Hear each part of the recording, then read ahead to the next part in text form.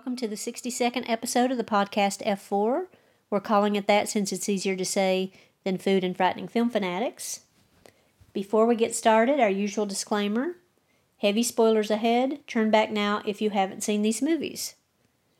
This week we're talking about one of the biggest horror franchises out there, and that is Friday the 13th.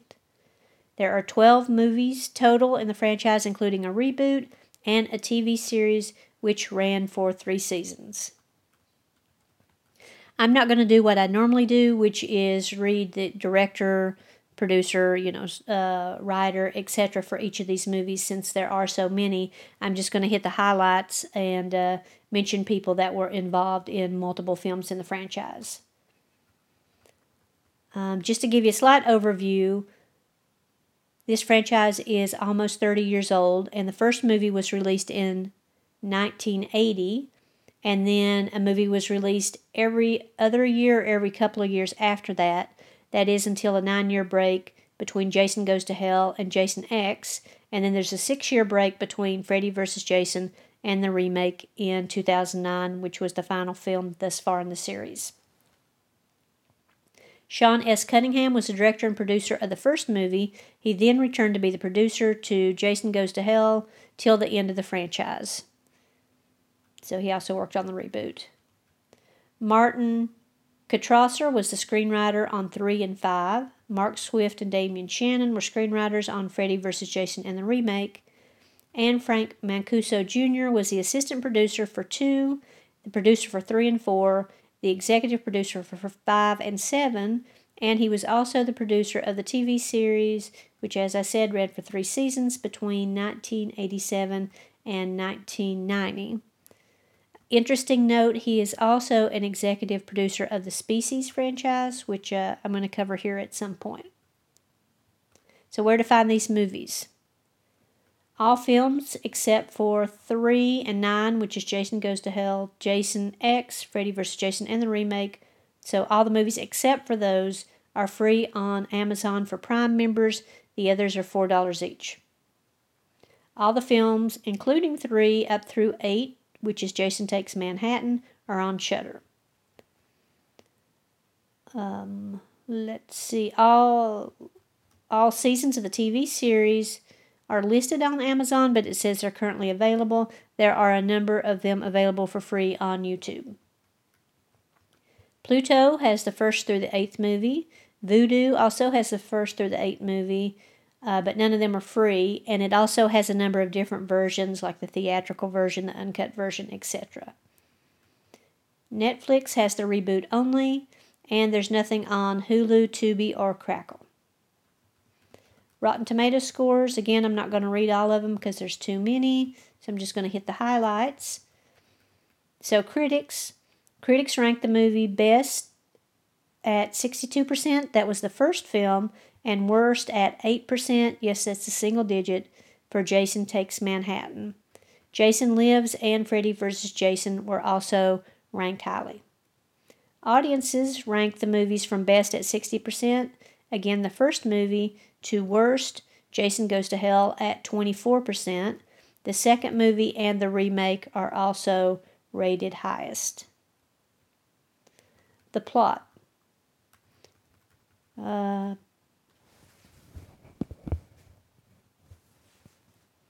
just read a couple of these and then take a break because this is going to be a really long episode. So first up, Friday the 13th. The first one, IMDb says, a group of camp counselors are stalked and murdered by an unknown assailant while trying to reopen a summer camp where years before was the site of a child's drowning and a grisly double murder. Based on what we later know about the franchise, you would think Jason would be the killer in this movie. But nope, it's not.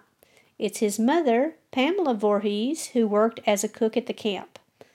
And one of the most famous lines, her lines in this is, they were making love while the poor boy drowned.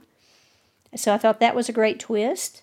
And then we also have a final girl, as we do in most of these movies, and she, excuse me.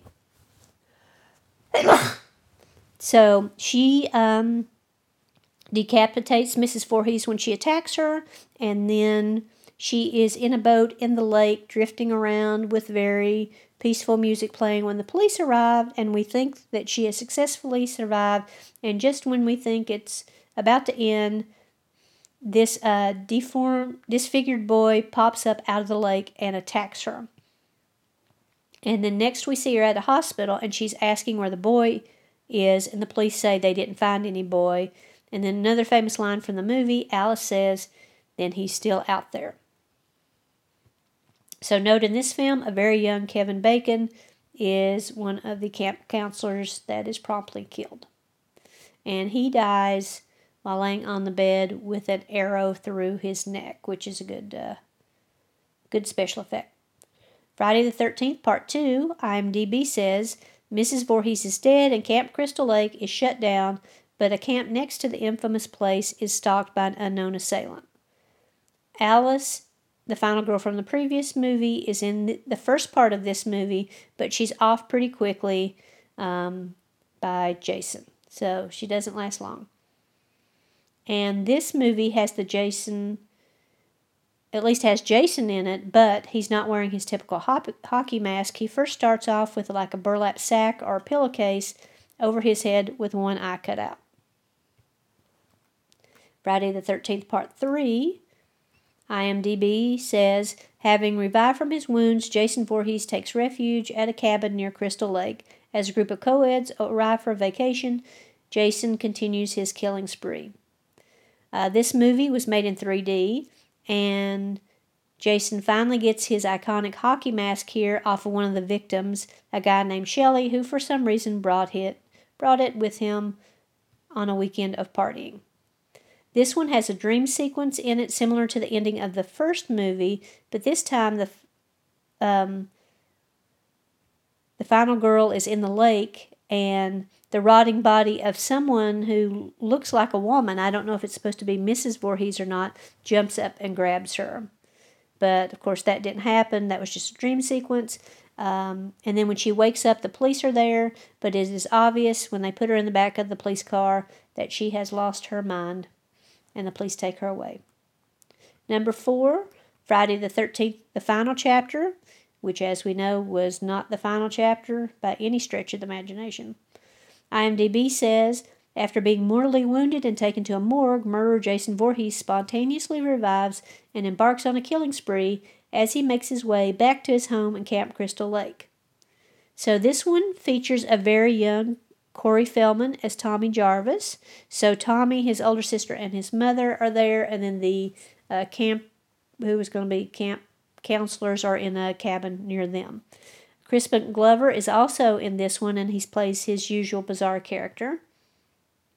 So in the end, Tommy saves his sister by shaving off his head so he looks like a young Jason, and then he kills Jason by repeatedly stabbing him to death. But we know that Jason is not dead, and he'll be back for the next movie.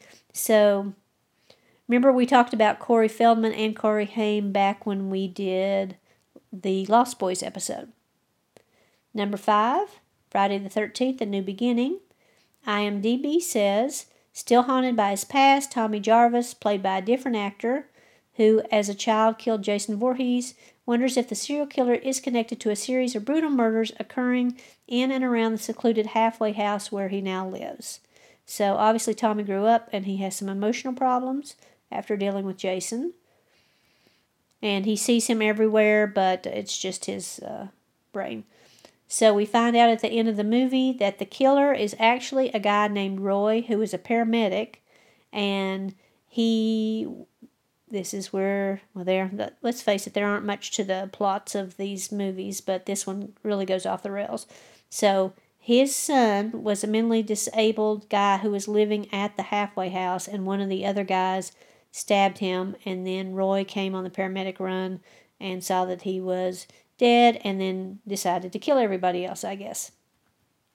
So what this does do, though, is it still leaves Jason dead as he was at the end of 4. Which brings us to the 6th movie, entitled Friday the 13th, Part 6, Jason Lives. IMDb says, Tommy Jarvis, played by yet another actor, so there's 3 actors total who played that character, goes to a graveyard to get rid of Jason Voorhees' body once and for all, but inadvertently brings him back to life instead. The newly revived killer once again seeks revenge, and Tommy may be the only one who can defeat him.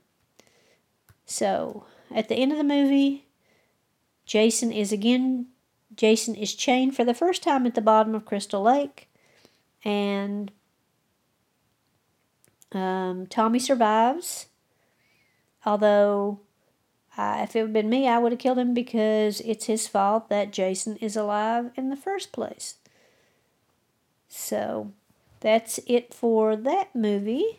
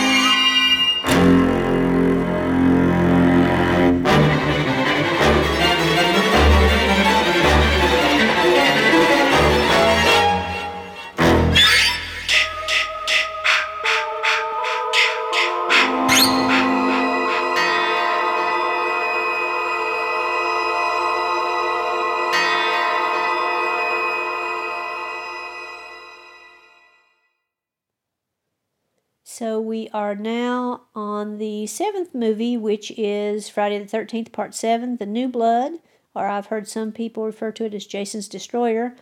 IMDb says, years after Tommy Jarvis chained him underwater at Camp Crystal Lake, the dormant Jason Voorhees is accidentally released from his prison by a telekinetic teenager.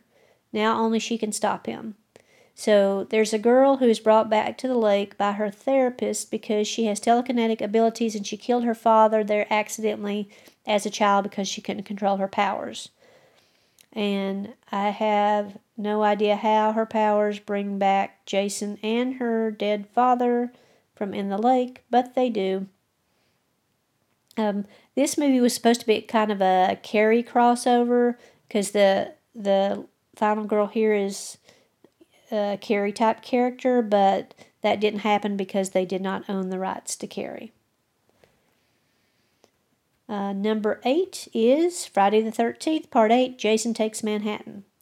IMDb says, a boat full of graduating high school students heads to Manhattan, accidentally pulls Jason Voorhees along for the ride.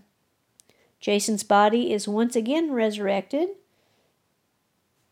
this time by a boat motor, and he hops on the what looks like a freighter with the high school graduates who are on their way for a trip to the Big Apple. I was pretty bummed by this film, to be honest, because I thought it was going to be Jason running around New York killing people in various places, but that didn't happen. That was originally envisioned for the film, but they didn't have enough money, so 75% or more of the film is Jason on the boat. One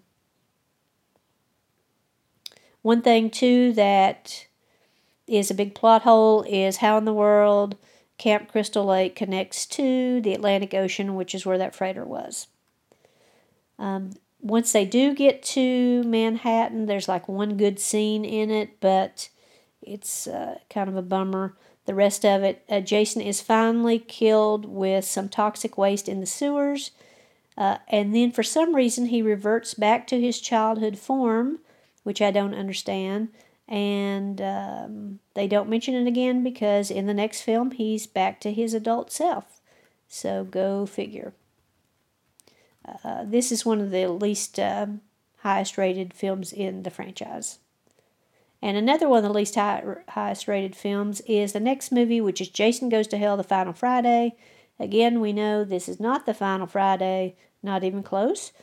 IMDb says, serial killer Jason Voorhees' supernatural origins are revealed. This is a very strange story. It only has Jason at the beginning and at the end of the movie. And at the beginning, it starts like they typically do. Jason is stalking a teenager who's alone at night, but it turns out the FBI is hiding outside, and they blow Jason to smithereens. And that was a good scene, I'll say that. Then they take what's left of his body to the morgue, and for some reason the guy that's working in the morgue, the mortician, the coroner, whatever he is, decides to eat Jason's heart.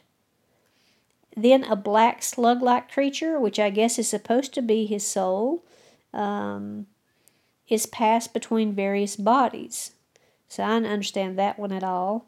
And then also we have the invention of more family members for Jason that we never knew about. All we knew originally was Mrs. Voorhees, Jason, and of course there was a father that was never mentioned up to this point. But now there's a sister of Mrs. Voorhees, her adult daughter, and her baby. So supposedly only a member of Jason's family can kill him with a special dagger. So whoever's infected with that black slug chases her around until she finally offs him. Again, false advertising in this movie. I thought it would be Jason chasing people around hell, which I thought would be pretty cool. But no, that didn't happen.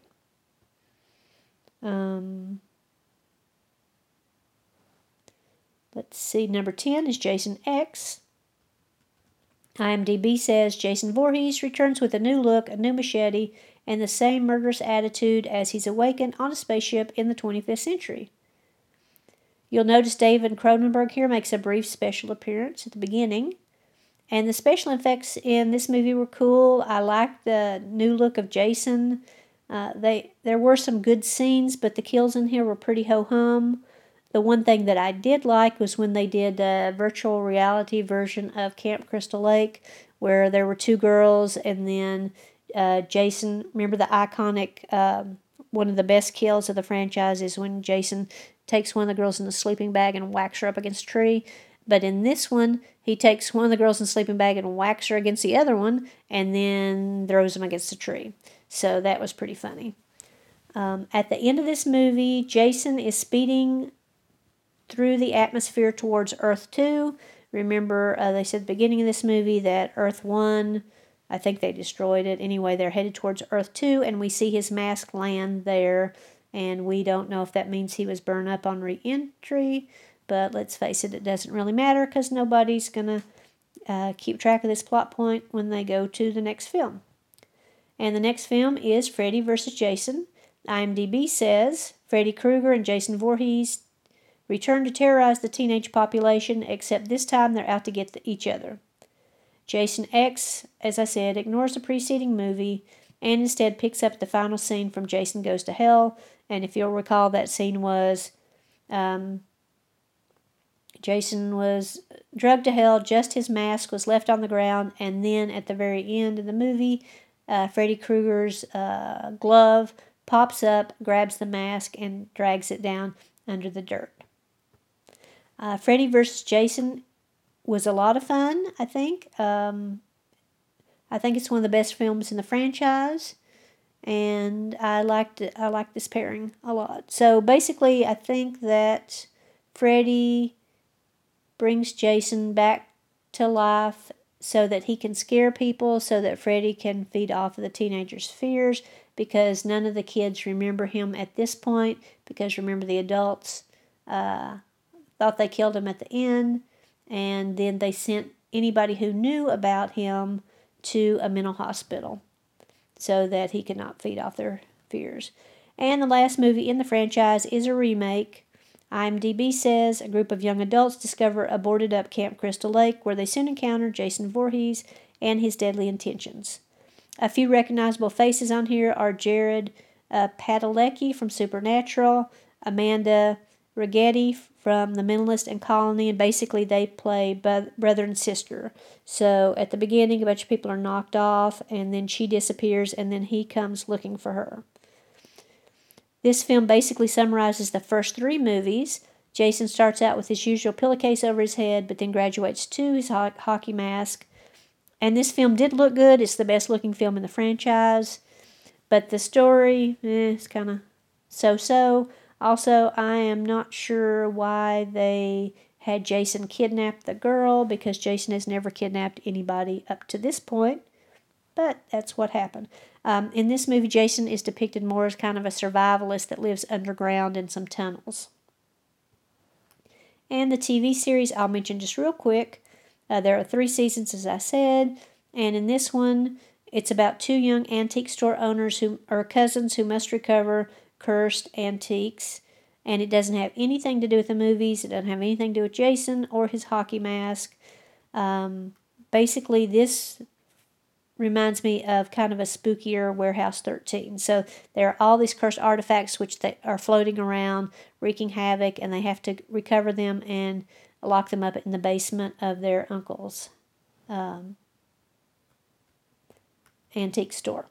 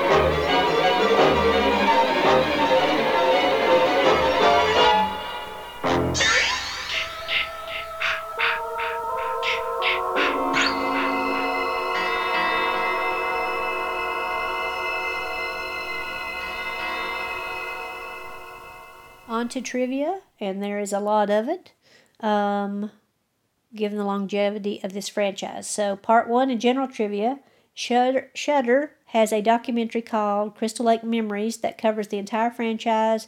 It's produced by David Farrans, who also did the same thing with Nightmare on Elm Street, and it is, I think, directed and hosted by Corey Feldman. So there are interviews with tons of famous people and characters on there. I will tell you now, I personally think it's worth a watch. It is super long, though. It is 6 hours and 40 minutes long. So you might want to watch it in parts. The rules, as they're established by Friday the 13th, are if you have sex, you die. And that is true of almost all of the movies. And in fact, the franchise can be summarized as Jason kills horny teenagers, because that's about it. Many have said that the films are misogynist, but Sean S. Cunningham says there was no moral agenda to the movies. Bad things just happen. And the final girl didn't get killed, not because she was a virgin, but because she was not preoccupied enough to get killed while the other ones were. Interestingly, before the Friday franchise, Cunningham was best known for some softcore porn and Last House on the Left.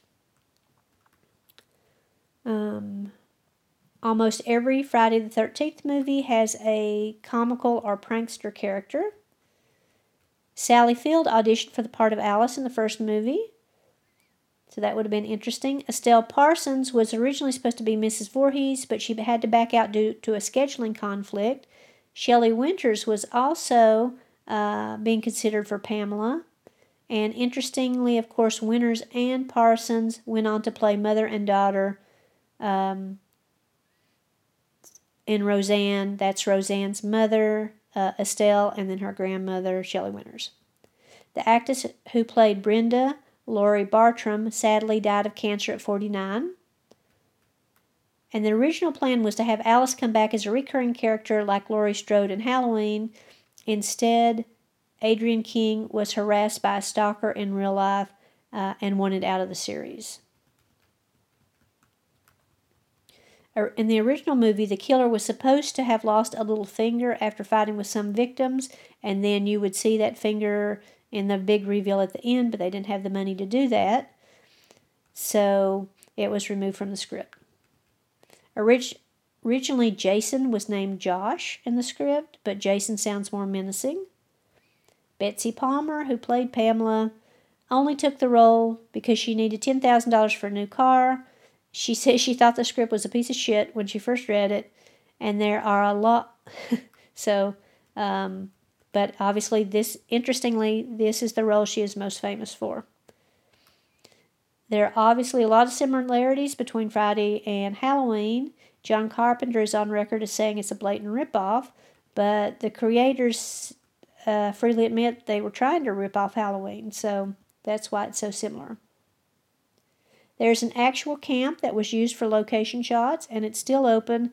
It's Camp Nobibosco in Harwick, New Jersey, and it's run by the Boy Scouts. Lou Reed had a farm next door and came over to chat and give a free concert to the cast and crew while filming. Only 3 of these movies take place on Friday the 13th, 1, 2, and the remake. 5 had theatrical releases on Friday the 13th. 3, the final chapter, 7, and Friday the 13th remake. Interestingly, Friday the 13th was originally intended to be an anthology series, but instead Jason became the star, and then the anthology structure was used for the TV series instead. Kevin Bacon's death scene almost didn't happen in the first movie. You'll remember he got an arrow through his throat. So his head was actually under the bed, and then they had another body, and they were supposed to, Tom Savini and his assistant were supposed to shoot some blood up through the arrow wound, but right when they did it, through the fake neck, and right when they did it, the tube came loose from the pump, so the assistant just blew in the tube really hard, and that's why you see all the blood spurting out of his neck, which actually made the scene better anyway. Kevin Bacon did not get top billing in this movie. He was not famous at that point. The most famous guy on this film was Harry Crosby, who played Bill, and he was the son of Bing Crosby, who had passed away right before they did the film. Gene Siskel of Siskel and Ebert really hated this movie. He put in his review that Pamela was the killer, thus ruining the movie for everybody who saw it. And he also tried to publish Betsy Palmer's home address in an attempt to get people to troll her, which I find very strange. Luckily, he gave out the wrong address. But that's a strange reaction. Many of the scenes in the franchise have had to be cut down by the MPAA so that they didn't get X rating in the movies. So there's lots of additional footage. This includes the famous having sex double impalement in Friday, the second film. Betsy Palmer tells fans she has no idea who the character in the hockey mask is since her son drowned in the lake in 1957. There's a very good fan video called Never Hike Alone, and it is available for free on YouTube. It's short. It's really good, so I definitely suggest you check that out. And also, there's an Indiegogo campaign for a follow-up film called Never Hike Alone in the Snow. In a number of the killing scenes, Betsy's played by different people. In the finale, where her head is chopped off, the hands that are reaching for her now gone head is special effects assistant Todd Stavrakis. Sorry, I know I messed up his next name, but you can see that his hands are pretty big and he has hairy knuckles. People who did special effects on this, I already mentioned the legendary Tom Savini, and then he bowed out of returning to 2 because he was doing something else. Then Stan Winston, who's another famous special effects artist who did Aliens, Terminator, Jurassic Park, signed on, but then he had to leave due to scheduling conflicts. Then Carl Fullerton, who did Silence of the Lambs, The Godfather, etc., worked on the film, and then Savini came back for part 4. Most of the earlier films were done with just practical special effects. Later, of course, is mostly CGI. Sean S. Cunningham came up with the idea for the title of the film and placed an ad in the trade papers to create interest in the film prior to having a script. After getting backing, Victor Miller wrote the script in 2 weeks and had titled it Long Night at Camp Blood. I will say now that one of the reasons why there's not been another Freddy movie released after the remake is that Victor Miller and Sean S. Cunningham are in a heated legal battle over who actually owns the rights to the film, who owns the title, all of that kind of stuff. So I think they were supposed to have some sort of decision this year, I believe. But that's why. The film received 2 Razzie nominations during the first Golden Raspberry Awards for Worst Movie and Worst Supporting Actress for Betsy Palmer. I'll go over the box office in a second. The composer who created the classic music and the infamous sound, he came up with that from when Pamela says to herself as Jason, kill her mom and kill her. So it's K-I and then M-O. So that's interesting. Side note. And I'll be playing some of his music in a few minutes. Other media. There's tons of other medias with this franchise, including video games, comic books, novels, etc. More than 10 people have played Jason. A different actor played Jason in each of the first 6 movies, while Kane Hodder was Jason for 4 films, 7 through Jason X. Part 3's Jason Brooke and the final chapter's Ted White are 2 of the most popular actors to play the machete-wielding murderer, but Kane is arguably the fan favorite. And he also does a lot of Comic-Cons. And there's a great documentary about him. It's available on Shudder and Tubi. It's called To Hell and Back, the Kane Hodder story. And it talks about when he was burned alive doing a stunt, how he was in the hospital, I don't know how many months, more than 4 months. So it really is a good inspirational story. I highly recommend that. In 1992, MTV gave Jason a Lifetime Achievement Award for having a lasting impact on the art form of cinema, and he was the first of only 3 completely fictional characters to be presented the award.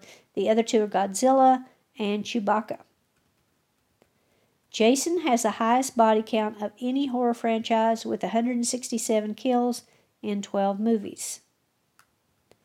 Jason also apparently has a thing for blondes. Many of the final girls that are left are blondes. So Final Girls, I'll just go over them real quick. The first one, of course, was Alice. The second one is Jenny Field. She's probably the most popular one. 3, Chris Higgins. 4th is Trish Jarvis, Tommy's sister. 5, Pam Roberts. 6, Megan Garris. 7, Tina Shepard, who's telekinetic. 8, I don't have 8 on here. 9, Jessica Kimball. And 11, Lori Campbell. Almost all of those were blondes. There's also a movie called 13th Friday, who sued Friday the 13th in the beginning over the name, but the story is that someone paid them off, so they went away. But if you search on Friday the 13th, that movie will pop up on Amazon. Okay, let's see. Box office. Again, not going to read all these. There's too many. I will tell you the first Friday the 13th was made for $550,000. So that is not much money, especially by today's standards. To compare that to the last 3 movies, Jason X was made for $14 million, Jason vs. Freddy $25 million, and Friday the 13th, the remake, $19 million. Overall, the total budget of all the movies was $80.9 million, and they grossed some $466 million at the box office. So obviously, Friday the 13th is a big moneymaker.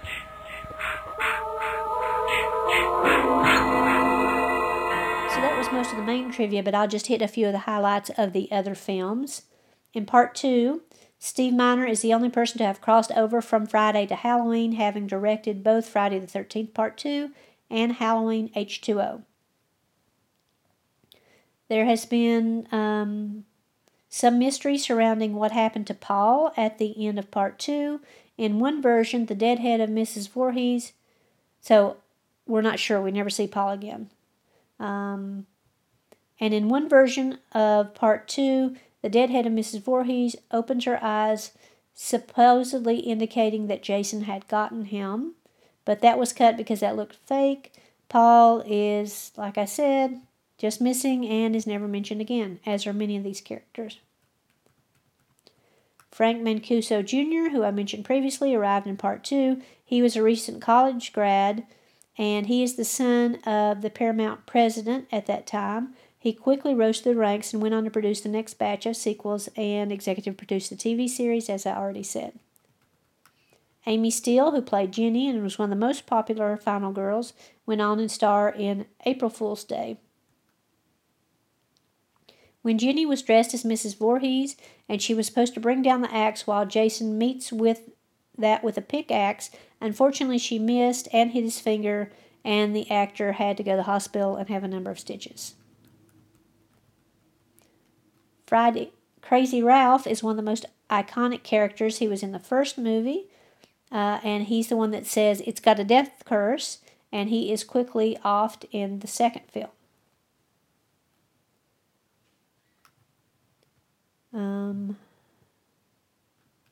Already said it, but the only final girl to return in this franchise is Alice between 1 and the beginning of 2, and the only other recurring character is Tommy Jarvis. Friday 2 and Slumber Party Massacre. Sandra, the character Sandra, played by Marta Kober, and Heidi Kozak appear in both franchises. Remember, we reviewed Slumber Party Massacre a ways back. Part 3, as we said, was shot in 3D.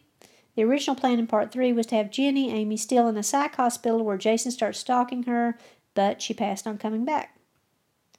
I already said Jason goes from the burlap sack to the hockey mask in 3. They also used a special 3D system called Marks 3D to film this, and it was continually breaking down. They had to do reshoots on a number of scenes because of that, and they said shooting in 3D was just miserable. Tracy Savage, who plays Debbie, went on to be a news reporter, and she covered the Heidi Klum and O.J. Simpson trials. The ending here is very similar to Part 1. Chris is in a canoe in the water, and then a female figure, as I said, jumps up to grab her.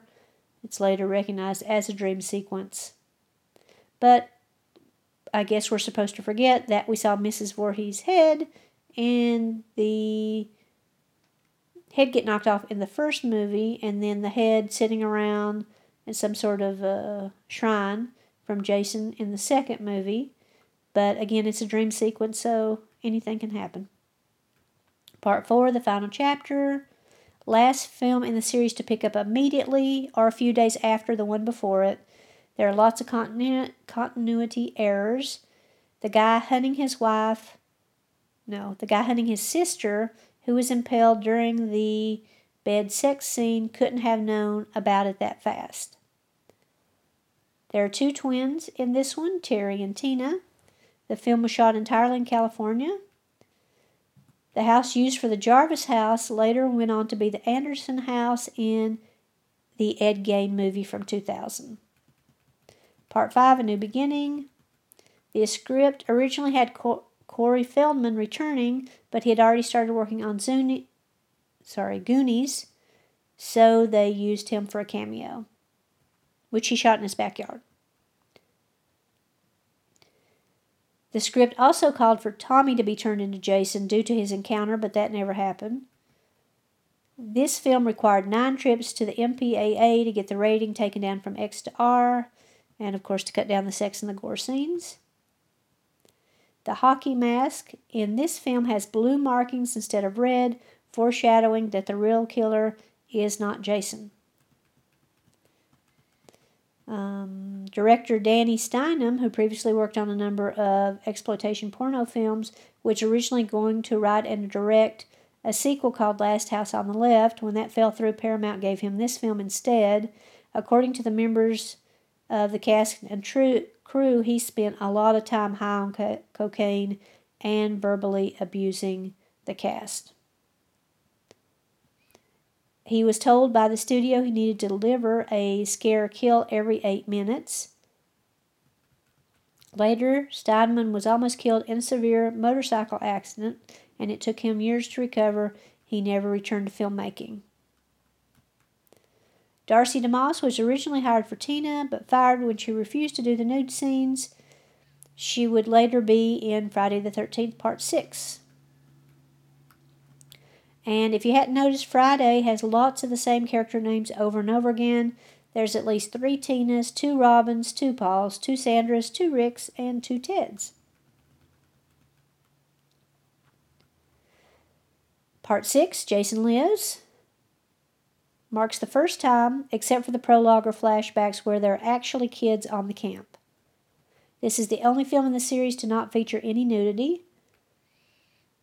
Frank Mancuso wanted to bring Joseph Shepard back as Tommy, but he declined, so they got Tom Matthews cast instead, who of course makes Tommy number 3. Matthews, you may also remember, played Freddy in Return of the Living Dead, which we covered earlier. And also another continuity error. After Jason was resurrected from the grave, it was previously mentioned that he was cremated, so we have to forget that. Now to Part 7.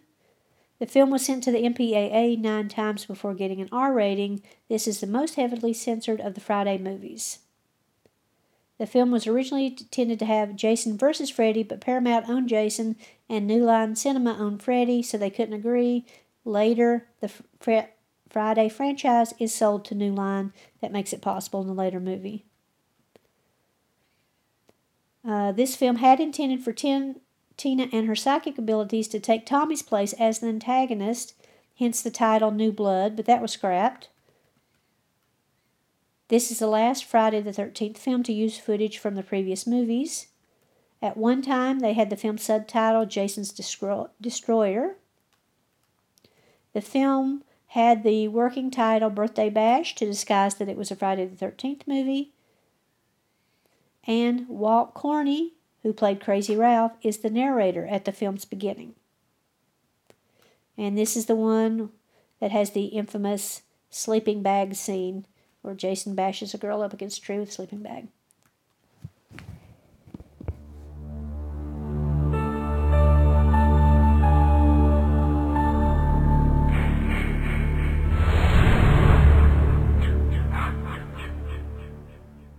Part 8, Jason Takes Manhattan. The script originally called for Jason to visit lots of New York City sites such as the Statue of Liberty, Empire State Building, Brooklyn Bridge, etc., but they didn't have enough money, so they had to stay on the boat most of the time.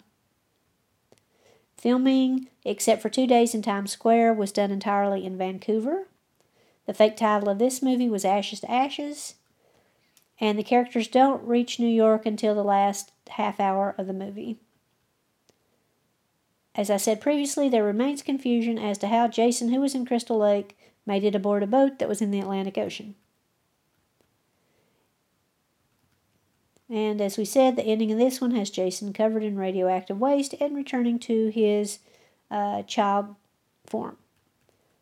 Part 9, Jason Goes to Hell. The jungle gym in front of the Voorhees house was also used in Hitchcock's The Birds. The crate in the basement is from the story The Crate from Creepshow. One early concept for the movie was Jason goes to L.A. and starts to slaughter rival gang members.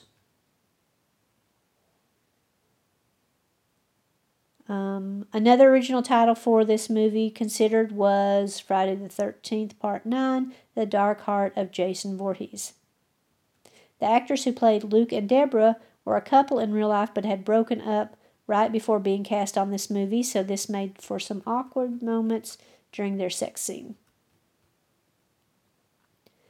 They were so busy shooting this film that they did not look at the dailies. This left the job to the editor, and much of the film was unusable and had to be reshot, storylines dropped, new characters added, etc., which might explain the weirdo final product that nobody really likes on this one. In this film, the Crystal Lake is hinted to be in Connecticut. In other films, it was in New Jersey. Keegan, main character, said that she had been upfront about not doing nude scenes. Director Adam Marcus said she wasn't and tried to convince her otherwise. It came to a head in the last few days. Keegan walked off the set. Sean S. Cunningham came in and replaced Marcus for the last few days of shooting. The film originally had a flashback with Betsy Palmer, but she declined. The original story had someone going back to Crystal Lake where Jason was submerged and pulling him out, then doing an autopsy and eating his brain and thus regaining his powers. This person was later revealed to be Jason's father, but the story was scrapped and Jason's father had never been mentioned up to that point. The Necronomicon and dagger that you see are props from the Evil Dead franchise that we covered earlier. Is Jason a Deadite? No, the studio did not have the right to cross over those two franchises, but that would have been very interesting.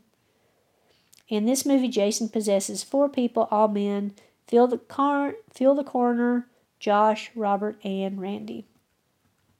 Part 10, Jason X. The film was a failure initially in the theaters, but more than made up for it on DVD and international sales. It is now considered one of the most successful Fridays. And I already mentioned the virtual reality Camp Crystal Lake that was cool. This film takes place in the beginning at 2010 and then later at 2455. They also considered making a Jason vs. Aliens mashup, which would have been great in my book. And this was kind of a Aliens homage, this film. The YouTube channel Dead Meat, who you haven't checked that out, they have a great YouTube channel and a great podcast, declared Brodsky the most badass character in the Friday franchise, and you will recall he was the one that when Jason was floating around outside trying to get back into the ship they were on, grabs him and then pushes him towards Earth, where they supposedly, disintegrated, but Jason's mask survived. Part 11, the final movie in which Robert Englund appears. He retired soon after. Here there's a conflict between Ronnie Yu and Catherine Isabelle, and you know her from lots and lots of stuff, including Hannibal and Ginger Snaps, which we already covered here. She says she signed up for no nudity. He kept pressuring her. They eventually used a body double for her shower scene at the beginning of the movie, but you'll recall that happened in an earlier film as well. Rob Zombie was offered to direct but went back to work on House of a Thousand Corpses instead. 17 scripts were submitted. This is when the original script proved too long, they dropped the character of Tommy Jarvis, who was supposed to be in this. This is the 11th and the 8th entry in each franchise, 11th in the Friday franchise, 8th in the Freddy franchise. So there's some debate as to who won at the end of the movie. Jason has Freddy's head, decapitated head, coming out of the water, but then Freddy winks at the camera, so who knows. A sequel was planned but never materialized. And the remake. The title card doesn't show up until 25 minutes in, making this one of the longest prologues in horror movies. Derek Mears is the 8th actor to portray Jason. And of course I already went over their names. Kane Hodder is the only Jason to appear in multiple movies. Oh, and Kane Hodder also did the Hatchet franchise and a bunch of other stuff. This is the first film to use CGI weapons. And Danielle Panabaker is in this remake and the remake of The Crazies, which we also covered earlier. Okay, why should you watch these movies? Well, the Friday franchise, Halloween, and Nightmare on Elm Street are the 3 most popular Halloween horror franchises out there. And even though Halloween was first, I think Jason is, I'm not sure, it's iffy between those two, who is the most recognized character in the slasher genre. I would say Jason was, but since all the all the Halloween movies are coming out, I think he might be now too. Friday the 13th is one of the longest running horror franchises, and you would think that with 13 films in a TV series, it would be the largest franchise, but it's not. Amityville Horror has that record because that franchise has 23 movies. The Puppet Master franchise, we talked about a couple of weeks ago, has 14, so they're way up there as well. And then Halloween is when all of its movies that are in production come out, may pass those. In terms of what to watch, it's a major time commitment, obviously, to watch all these films. I would suggest watching the first movie, the second movie, and the fourth movie to see how they had originally planned to end the series. Then watch Jason X, because Jason in Space is cool. Freddy vs. Jason, because that's tons of fun. And the remake. I liked it fine. People either love it or hate it. And then this will give you a good overview of the franchise. Okay, recipe for this week.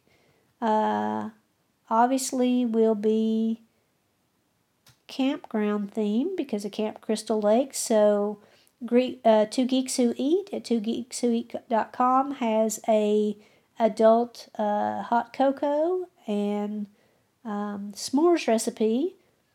And you'll recall we've talked about them previously. They have some really good cocktails. So the recipe for the hot cocoa is, just a regular recipe, except add 1 ounce bourbon and 1 ounce marshmallow vodka. And use mini marshmallows to garnish. And then s'mores are regular s'mores, 5 ounce bag salted caramel, brownie brittle, 2/3 cup caramel bites, and 2 cups of mini marshmallows. And you know how to make those. Throw them in the oven. And I will leave the recipe in the notes for this episode. In conclusion, you really can't say you're a horror fan if you don't know about Friday the 13th. Even non-horror fans, I think that would be their top pick. As I said, either that or Halloween. But needless to say, after watching all of these again at one time together, I'm a little tired of this franchise, so I will not be watching any of these again in the near future. Where to find us? We're on iTunes, Spotify, and Stitcher. Please give us a 5-star rating if you like what you're hearing. We need all the help we can get. We're also on Twitter at Food and Fright. Contact us by email at foodandfright@gmail.com or check out our website at foodandfrighteningfilm.podbean.com. That's it for this week. Please stay safe. Don't take any chances out there. Remember to social distance and wear a mask, even if you're young. Because who knows, with this thing, plenty of perfectly young, healthy people are dying. So don't take any chances. Stay safe.